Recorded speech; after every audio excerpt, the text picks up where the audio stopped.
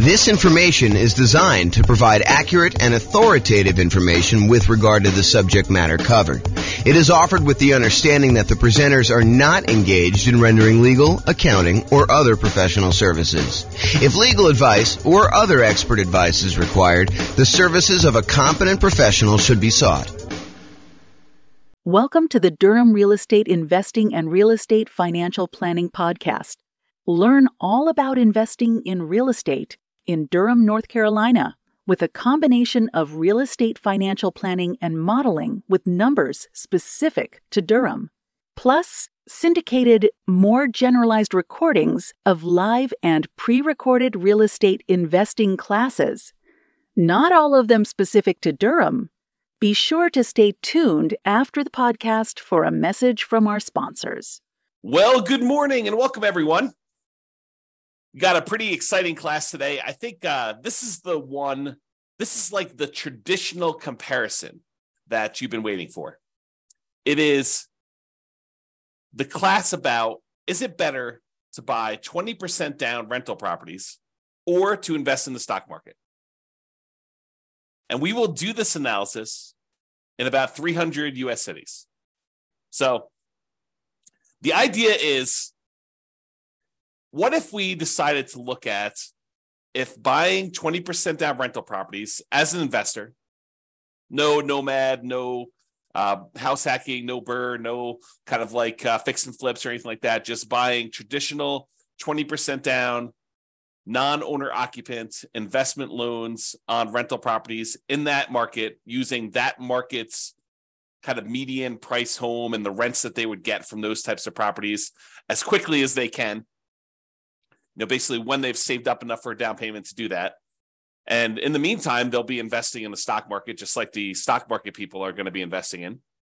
And so they'll kind of say, is it faster to do these 20% down rentals in order to achieve financial independence and to figure out how much of net worth they have at year 40, which is kind of our cutoff point for doing that. So we'll go look at all those numbers and we'll see once and for all, although it's not really once and for all because there's all sorts of variations in these things. But we will see once and for all with this particular set of assumptions, which one is better? Which one gets us to financial independence faster? Which one gives us a higher net worth? Which one's riskier? And so we'll look at a lot of those different things. So I've modeled this out in about 305 U.S. cities. And so let's look at it. In both scenarios, whether you're doing 100% in stocks or you're doing buying up to 20% down rental properties, in both those cases, I assume that this particular person was renting the entire time. They were not buying owner-occupant properties to live in first and then doing the strategy. And the numbers would change if they decided to buy an owner-occupant property and then do either all investing in stocks or then do all buying 20% down rental properties, up to 10 rental properties. The numbers would definitely change because then they'd have an owner-occupant property. It would change a lot of the characteristics of the investment. That owner-occupant property matters a lot. I'll say it that way. And we'll see that come up time and time again when we do our analysis, because this is sort of like part of a series of classes where I look at comparing two different strategies and I show you how they do head-to-head. In case you haven't noticed, that's what I've been doing. About once per week for these live classes, I've been doing a head-to-head comparison of different strategies, and then we publish this eventually to the podcast and put it on the website and stuff like that. So you can see, though, these different comparisons, and you will see over time that buying that owner-occupant property has a significant impact on how things perform. And most of the time, it's better. So if you get nothing else from this stuff, look hard at whether you should buy an owner-occupant property first in your marketplace.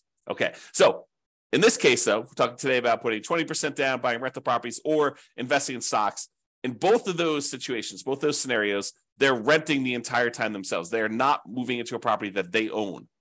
Okay, trying to make it as fair of an apples-to-apples comparison as we can. In the cases where they're putting 20% down, they save up their money until they have 20% down for non-owner occupant property, and then they repeat that until they have 10 properties, 10 rentals in total. Then they stop buying. Any extra money that they have coming in, they stick in the stock market just like the people investing in stocks, except these guys would have 10 rentals at that point. They buy the next property when they've saved up enough money for the down payment, plus any closing costs, plus 6 months of reserves for their personal expenses, plus 6 months of reserves for every property that they own so far. So if they only own 2, they need 6 months of reserves for those 2. If they own 8, they need to do reserves for all 8. And additionally, they need to be able to qualify for the loan based on a 45% debt to income ratio. We don't just give me a pass and say you don't need to qualify for a debt to income ratio. We do that calculation. So in markets where you have, challenging economics, where the prices are really high and rents are not quite that high, and that actually hurts your debt to income ratio because maybe you have negative cash flow on them, then we need to overcome that if you're really close to your debt to income ratio in order to be able to buy the next one. In cases where buying a property has really good cash flow economics, the amount of the price to rent ratio and your expenses on that property are such that when you buy a property, it actually helps your debt to income ratio, then that actually is probably not a factor. Your debt to income ratio will be easy to achieve there. Okay. But we do that calculation. So it's important for you to realize that is a factor in this stuff. And while the 20% down people are saving up to buy their rental properties, they're also investing in the stock market with any extra money they have. So I've assumed that they're taking the extra money that they have and they're investing in, some type of index fund or something like that in order to save up their money and get a return on it while they're waiting to buy their property. So they're not significantly handicapped by having this money in some type of really low return thing, while the other people who are doing only stocks have it in some type of really good stock market account. And the people that are investing in stocks, they don't have any property at all. This is just stocks completely. And if you want to see the comparison of this, I have the URL on the screen. I'll try to put it in the show notes. If you're listening to this on a podcast, so you can kind of go and tag that. If you're watching the video, you can see it there and type it in. Or just go to the model page and you can go find the one that says 20% down payments versus stocks. And you can find it that way too. All right. So what does it mean for them to be financially independent? I want to talk about this so that you understand what triggers someone being financially independent. And this is the same definitions I've been using for people when they're thinking about being financially independent themselves, but this is the mathematical way we determine if someone is financially independent. And it comes from 5 different sources. I'll cover the 3 easy ones first. There are 3 sources that are super easy. It's all the passive income. So passive income from any Social Security, which we're not modeling in this case. Passive income from any annuities that they buy. You can buy an annuity. It's an insurance product. You basically pay a fee or pay a series of fees in if you're paying monthly or yearly or whatever it is. And then the insurance company will pay out a certain dollar amount each, whatever it is, month or year, to you as part of the annuity. So you could buy annuities. You could have Social Security, or if you have a pension, those count. Those are the 3 that we're really not talking about today, but those are 3 that would contribute to someone being financially independent. The 2 we're primarily focused on today is, number 1, net positive cash flow from rental properties, and number 2, any invested assets that they have, like assets they have invested in the stock market, as an example, times the safe withdrawal rate. And that gives you, if that number exceeds your expenses, then that means you're financially independent. So either the net positive cash flow you have coming in from your rentals exceeds your expenses, or your invested assets times your safe withdrawal rate exceeds your expenses, or some combination of those 2 exceeds your expenses, then you're considered financially independent. So let's say your expenses, I'll say this too, the expenses in each city vary. So the person living in Mobile, Alabama is earning a different amount than the person living in Los Angeles, California, because they need to be able to afford properties in those marketplaces. And someone who typically works in Los Angeles makes more on average than someone who works in Mobile. Just kind of looking at the numbers of what income people make in different areas of the country, we kind of adjust for that. And we base it on being able to afford a home in that particular marketplace. Okay, so we adjust those. So that's saying if the net positive cash flow from all their rental properties exceeds their expenses. So if you're making $10,000 a month, you need your cash flow from your rentals after all the expenses like taxes, insurance, maintenance, PMI, principal, interest, mortgage, your maintenance, your management, all of the expenses get subtracted. Your net cash flow has to exceed that $10,000 a month in this example. Or if you've got whatever it is, $5 million invested in the stock market, and you're timesing that by a 4% safe withdrawal rate, which I think is what we use for this, then that would be whatever that is per year. $5 million times 4 is that $200,000. So, they're making in excess of what they would need to do in that particular case. If you think about it this way, if you have $1 million invested in the stock market and you have a 4% safe withdrawal rate, you're making about $4,000 per year that you could safely, and I'm using that in quotes, withdraw from your asset pool with a very low probability of you running out of money. It's not saying you can't run out of money, depending on how the market does. We don't know how the stock market's going to perform in the future. And I think that's one of the challenges with a lot of this modeling. That's one of the reasons why I like to run Monte Carlo scenarios, but I'm not going to go into that today. But that's one of the things we think about. You run Monte Carlo scenarios on all the real estate stuff, and you run Monte Carlo scenarios on all the stock stuff, and you can kind of do them together and see how your risk profile changes for that. But I'm not going there, not today. All right, so the combination of those two need to exceed your expenses in order for you to be considered financially independent. So let's talk about the assumptions. Each city's modeling uses their median home prices and estimated rents on those properties. We did not apply any of the 88 strategies I have to improve cash flow. So these are not like optimized properties. It's not like you went and you found the best of the best of the best deals and you applied all the best kind of practices we have for improving cash flow on all those in order to optimize for whatever your cash flow would be. That's not what we did. Okay. So these are sort of like run-of-the-mill, median-ish price properties. You could do a lot better than this, kind of picking your things. And also, I would say I somewhat handicapped stock market. I think some people would argue the stock market has done better than what I used for my assumption, which was 7%. I use 7% per year in the stock market. Some people are like, well, James, that's really low. I mean, the stock market's obviously returned whatever you believe it to be. And I'll say, I think this is a defensible position, depending on what you're investing in the stock market. But, if you invest in other things, maybe you do better than this, maybe you do a lot worse. And that's why you could change these assumptions and see how it affects things too. Okay. So each city's modeling uses their median home prices and the estimated rents in those properties. We did not apply any of the 88 strategies to improve cash flow. Just talked about that. The job income, as I mentioned before, it does vary based on what city you're in so that you can afford a property in that marketplace. We didn't want you to be in a marketplace where you make so little that you can't afford a property in that marketplace. But then at the same time, in order to become financially independent, you need your kind of like assets to overcome your expenses now. So because your income is higher, you have a higher threshold to be considered financially independent. So even though we give them a little bit in higher income in that particular marketplace, we also penalize them a little bit, saying that they now need to overcome that number in order to be considered financially independent. So to those that are given more is required. Another way of saying that. Okay. We just started off in every one of the cases, whether they're buying stocks or they're buying 20% down rental properties, everyone started with just enough such that they would have had enough for a 5% down owner-occupant property with some closing costs. In other words, everyone starts with 7% of the price of a property in their marketplace. 5% plus a couple of percentage points for some closing costs. And if that number is below $10,000, we set a minimum of $10,000. And this is true even though they are not buying an owner-occupant property. But the reason we set it up this way is we are going to compare this to people that do buy an owner-occupant property. And so I wanted to be close to apples as we could. So they all start with money as if they could go put a down payment down and buy an owner-occupant property, even though in this particular case, they're not. They're 7% of the way toward their 20% down payment in the case where they're buying rentals, and they're 7% of the way in order to take that money and invest in stocks. They're not really going to buy a rental property, but they could if we do another strategy where we compare these. Okay.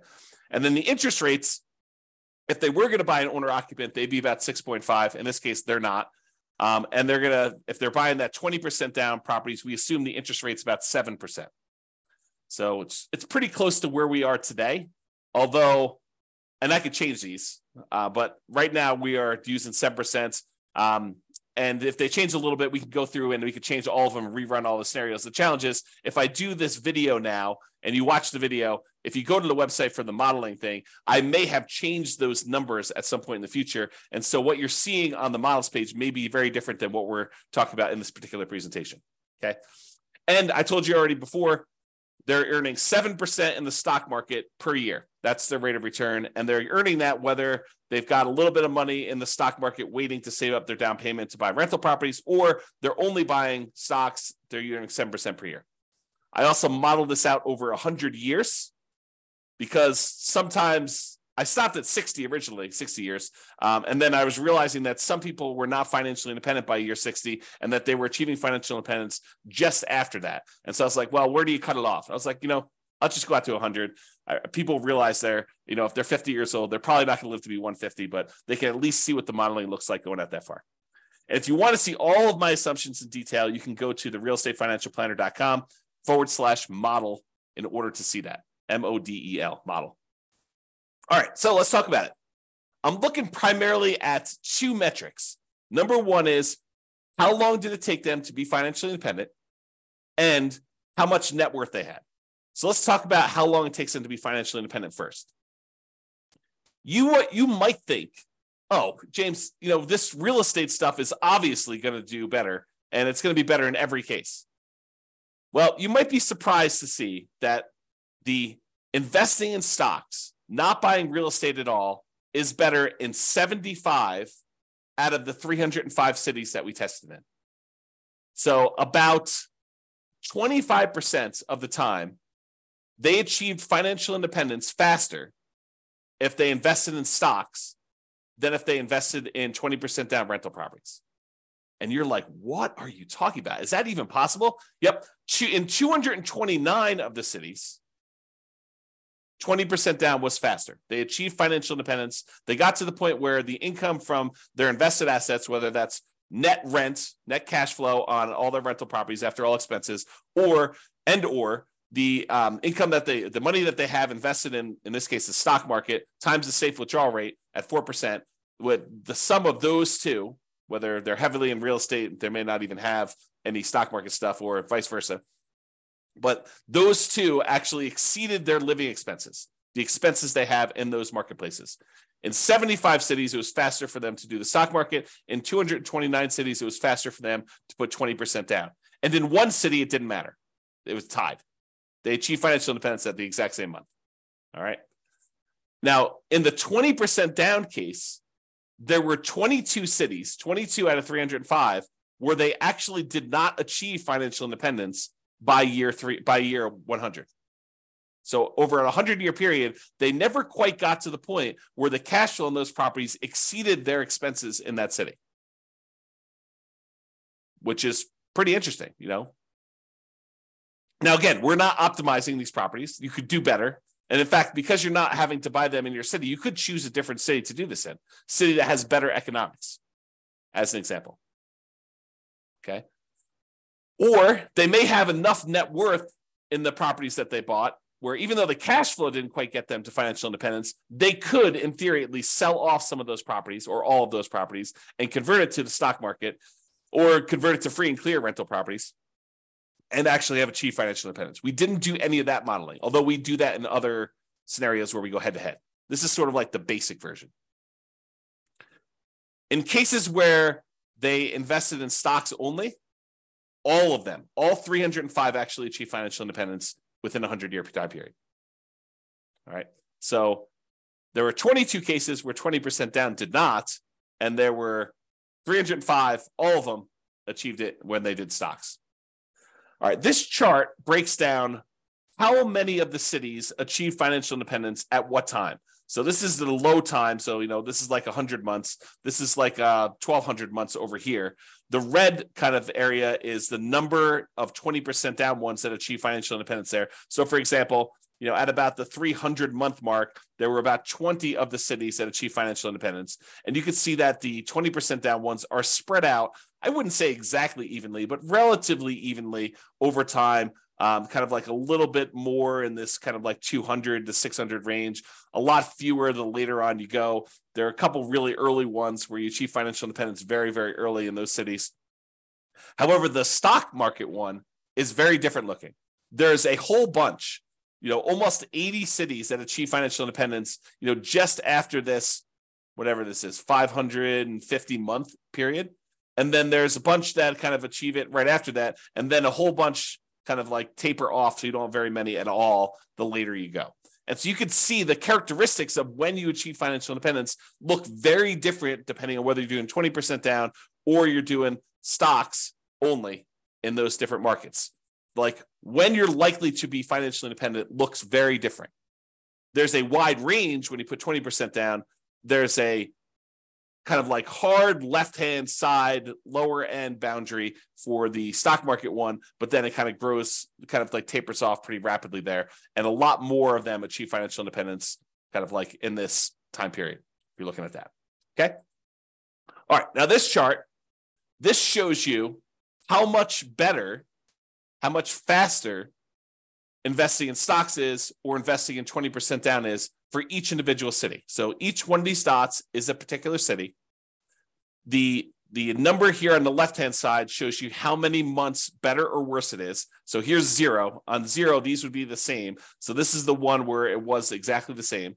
But if it's greater here, if it's green, it means that the stock market one was better by that many months. So there are times when investing in stocks was almost, I don't know, what is that? 250 months, 20 years better. So there are times when investing in stocks was 20 years faster than investing in 20% down rentals. However, there were times when investing in rental properties, putting 20% down was 20 years better for these cities. So there's a wide range, a big difference between these. I'll tell you, it looks just eyeballing it that there are times when investing in 20% down is a lot better, way better than it is when you do the invest in stocks. And there are fewer times here where they are better than if you invest in stocks. So you can kind of see the number here. Now, this is also on a scale showing you the price of houses in that marketplace, because I'm often asked, James, so is it like the more expensive houses that where it's better to actually do the stocks, or is it like the cheaper houses, or does it matter? And in this case, I would say it doesn't really matter. There's probably a few more of the ones where 20% down is better, where you have cheaper houses, but and there's so few data points up here that I wouldn't say that it's generally better here, although there are 2 data points with really expensive houses where it was better to do stocks. However, there was one here where it was really, really expensive, where it was better to put 20% down. So I don't know. I think the general trend is maybe a little bit in favor of 20% down rentals over stocks on the lower end, but not by like a ridiculous amount. It's not like it's universally true. There are some over here where you're less than $250,000 for a house where it was still better in order for you to buy, to invest in stocks than it was for you to buy rental properties. Okay. All right. So let's talk about net worth. We talked about the speed to getting to financial independence. Now, who has a higher net worth at year 40, whether you invest in 20% down rentals or you invest in stocks? So in 34 cities, a little bit more than 10%. In 34 cities, you have a higher net worth investing at year 40, investing in stocks than investing 20% down in rental properties. However, in 271 cities, you have a higher net worth if you invest in rental properties. So about 90% of the time, you'd be better off from a net worth perspective investing in 20% down rentals. For about 10% of the time, you would have been better off investing in stocks, which I think surprises a lot of people. They're like, real estate, it's always better. It's not always better. Most of the time it's better, but it's not universally every single time better. And honestly, we're sort of handicapping both in some ways, right? We're not picking ideal rental properties. So you could say, well, you're really sort of like giving the short end of the stick to the 20% down rentals. Yeah, but I'm also not doing crazy aggressive, a 12% return per year in the stock market either. So both of them are sort of handicapped. And depending on what actually happens, we won't even know. Like we could predict the future right now, based on some reasonable assumptions about what has happened in the past. But I mean, we could see 17% per year on the stock market. And in that case, the stock market would do probably better than a lot of real estate stuff, provided the real estate does the same as what it's done. Or real estate could go on a tear. I mean, this last year, when interest rates have risen, it's been slowed down quite a bit as we try to get inflation under control. However, going back even before that, the last 5 years, where real estate prices have gone up like crazy, if that growth rate were to continue, yeah, real estate would look amazing, right? But We're not seeing this like ultra low interest rate environment where we're seeing 3%, 3.5% loans on non-owner occupant properties, and property values going up 10% a year and rents rising almost in line with that. I mean, we're not seeing those things, and that is not historically over a very long period of time what has actually happened. So I don't think we could use those numbers and be kind of like reasonable about stuff, to be fair. So we're using very reasonable long-term numbers. I think we're using 3% per year for appreciation. Kind of give you an idea. We're using current interest rates, current rents. Although I'm not an expert in every one of these markets. Maybe you go look at my assumptions for your particular city. And you're like, James, you're off. You're wrong on these numbers. Okay, fine. Reach out to me. Tell me what the right numbers are. We'll rerun them and do it. But it's only going to affect one of the cities. So a lot of these cities I feel pretty confident in. Maybe not every one of them. So there you go. So you kind of see there, and there were no situations where it was exactly the same net worth at year 40. Now, this is that same type of chart before where we show you how much better, and instead of showing you how many months better, now it's showing you how many dollars better it was in net worth at year 40, broken out by the price of houses in those marketplaces. The red dots, each dot is a city, by the way. The red dots are the ones where the stock market had a higher net worth, and the green dots are the ones where putting 20% down had a higher net worth. And the first thing I'll point out to you is the ones where you put 20% down, there were a lot more cases where your net worth was not just a little bit higher, but a lot higher.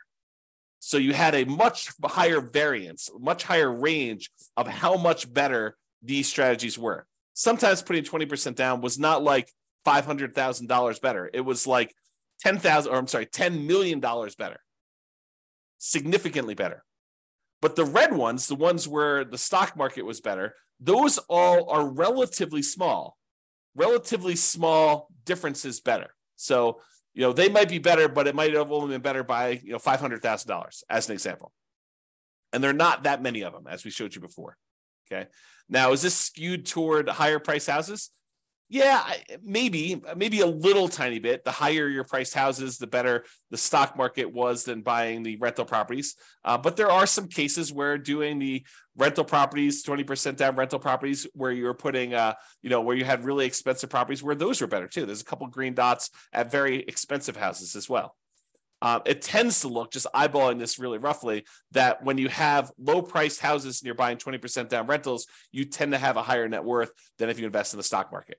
But there are exceptions to that. There's at least one right here where that's probably in the $200,000 to $250,000 range, and there's a whole bunch between $250,000 and $500,000 where it was better to actually invest in stocks. Okay. All right.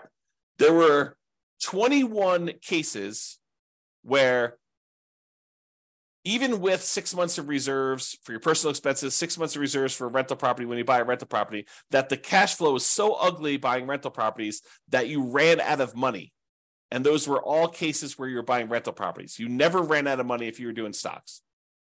Okay. And in 284 cities, you didn't run out of money in any of those. Okay. But in 21 cities, there were ones where you ran out of money. Now, we did not apply any of the 88 strategies to improve cash flow. We did not cherry pick better deals. If you happen to be in a market where the cash flow is really, really, really, really ugly, you don't have to buy in your marketplace.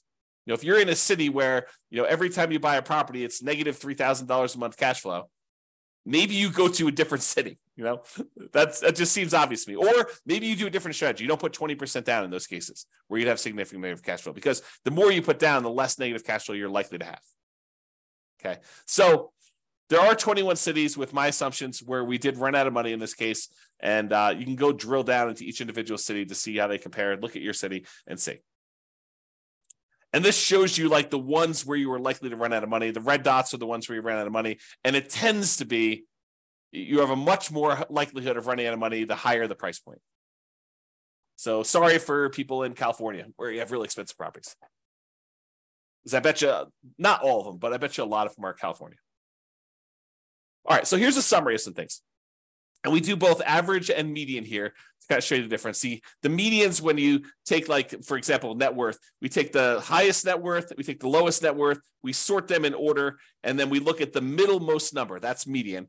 Or we take the stack of all the different net worths, we add them all up, we divide through by the number that we have, and that gives us an average. So when we look at the median net worth at year 40, when you put 20% down, is about $8.9 million. Squint really hard, it's about $9 million. Okay, so about $9 million when you put 20% down to buy properties. That's the middlemost number at year 40 for kind of net worth. Now realize these are in inflated 40 years in the future dollars. If we want to think about what that number means in today's dollars, it's about a third of that. So squint really hard, and it's about $3 million in net worth in today's dollars. Okay. In other words, $9 million 40 years from now will feel like having $3 million today. So if you have $3 million today, that's about what it will feel like to have $9 million 40 years in the future, just from inflation. So the 20% down has $9 million, 8.9. When you invest only in stocks, the median at year 40 is about $4 million. So it's almost $5 million difference in net worth. Better if you put 20% down. So on median, the middlemost one here was almost $5 million better if you put 20% down versus if you invested just in stocks. That's a significant difference. And if you look at average, the average for 20% down for net worth was almost 12 million versus just about 4 million for the stocks. So it's almost $8 million difference if you look at average. All right. Now, it's really clear that you didn't buy any properties when you invest in stocks. You have about 10 on average when you put 20% down, or on median, 9.8 on average. So there are some cases where you didn't quite get to 10 with the stock market, with the average one when you're looking at that. In terms of how long it takes, the months it takes in order to achieve financial independence, like the minimum target monthly income in retirement achieved, that's what MTMIR, wow, can't even say that, achieved means. When you put 20% down, you achieved your financial independence in about 509 months. When you did stocks, you achieved financial independence in about 659 months. So it's about 12 years faster on median, or about 30% faster for you to invest with 20% down than doing stocks. Now, when you look at averages, it's about 25% faster. And a difference of about, well, let's see what that's probably 11 years. So it's 11 years faster for you to do 20% down on average for doing those. Now, as far as risk goes, what's riskier? Well, there are different types of risk, right? When you invest in stocks, you have all the different stock market risks. You have all the different risks associated with investing in companies in stocks. That's what stocks are, okay? When you invest in real estate, you have all the different risks associated with real estate. Market conditions, interest rates, things like that, rents, things like that, okay? Now, those are different types of risks just generally. And I'm not going to try to compare those risks head to head, but there are measurable risks. Like how risky are you in the terms of debt to income ratio? Well, when you're doing kind of like your debt to income ratio for investing in the 20% down rentals, your debt to income ratio is higher. It's more risky for you to invest in the 20% down than to invest in stocks. And the average debt to net worth, 47% on average compared to zero, or the average debt to account balance, 219.84% to 0%. So in other words, because you're taking on debt when you're buying these 20% down rentals, and you're not taking on any debt when you do the stock market ones, you will find that you are riskier doing 20% down than if you are not doing 20% down, than if you're not taking on any debt at all. Okay, so in general, it is riskier to put 20% down. All right. I think I've been talking about this idea throughout, but median property and rent. You could apply the 88 strategies we have to improve cash flow, to improve the numbers for the one that has rentals. we're basically using the median price properties and what rent might be on those properties in each market. You should be able to choose and do better than that. And I do model some of those improvements in the other scenarios that we run or the ones that we plan on doing videos for in the future. So you'll see the impact of that as we go, or go look them up now. There are a lot of them are available. Now, if you happen to be an expert in your local marketplace, you look at my assumptions, and you're like, James, these numbers are off, go ahead and reach out to me and I can change them. And we'll change them and we'll rerun everything. Okay. Now, I'm not trying to find like the best case. I'm not trying to find the fact that you are a super deal finder and that you're able to find these ridiculously amazing, kind of like a really exceptional deals. What I want to find are deals where the typical real estate investor in that marketplace could do those deals. Where any investor comes in there, they could find a deal like what we're describing. I don't want to do like if you're like the top 1% of investors, you'll be able to uncover these deals. That's not reasonable. It's not a reasonable assumption for us modeling this long term. Okay. Now, again, if you were moving into these properties, you'd have to buy into your local marketplace. But you could say, hey, I'm in a marketplace where cash flow is really, really ugly buying here. Maybe I should go look at another market around me or another market out of state, and I could invest in those. We did not model that, even though we would probably choose to do that, right? In a lot of cases, we're looking at a market, we're like, this is really ugly. I don't want to voluntarily take on a property that has negative $3,000 in cash flow. Maybe I'll go put more down, change my strategy, buy properties free and clear, go to a different market. There are all these different things we could do where we're not really limited by voluntarily doing really bad investing, really unsavory, high negative cash flow investing in that marketplace.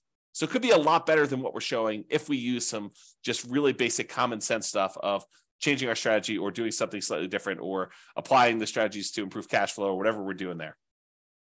And then obviously investing in stocks is not directly affected by which market you're in.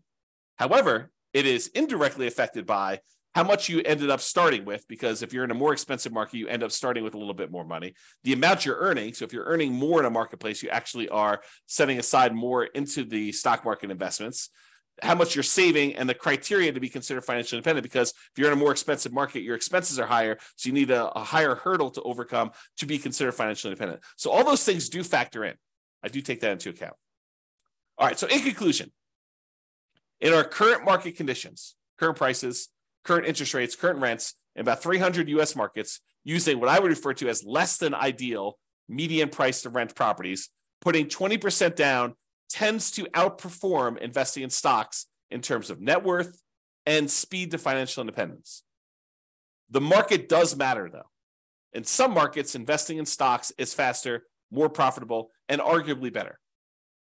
Generally, investing in real estate tends to be riskier whenever you measure risk with debt, especially. It's best if you look closer at your specific market and apply as many of the 88 cash flow improving strategies as practically possible to improve on your own personal implementation. And you can do that. Just go to realestatefinancialplanner.com/model, MODEL, and you can see your city and go drill down into we probably have a couple dozen up right now. I'm planning on adding till we get to about 100. Provided the server can handle that load. We'll see how it goes as I really ramp up and do a lot more of these, because realize we're not just doing one, we're doing 300 every time we add one. So it gets very large. The data sets get very large over time. All right, so that's all I got for you. I hope you enjoyed this presentation.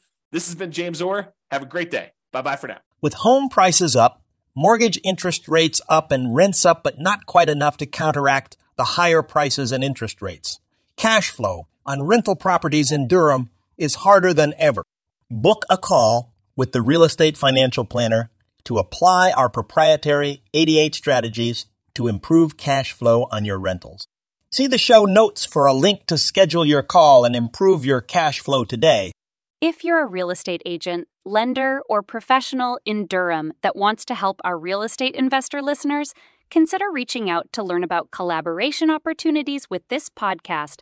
We'd love to add more value to our listeners by having you assist our investors buy, sell, and finance their real estate investments.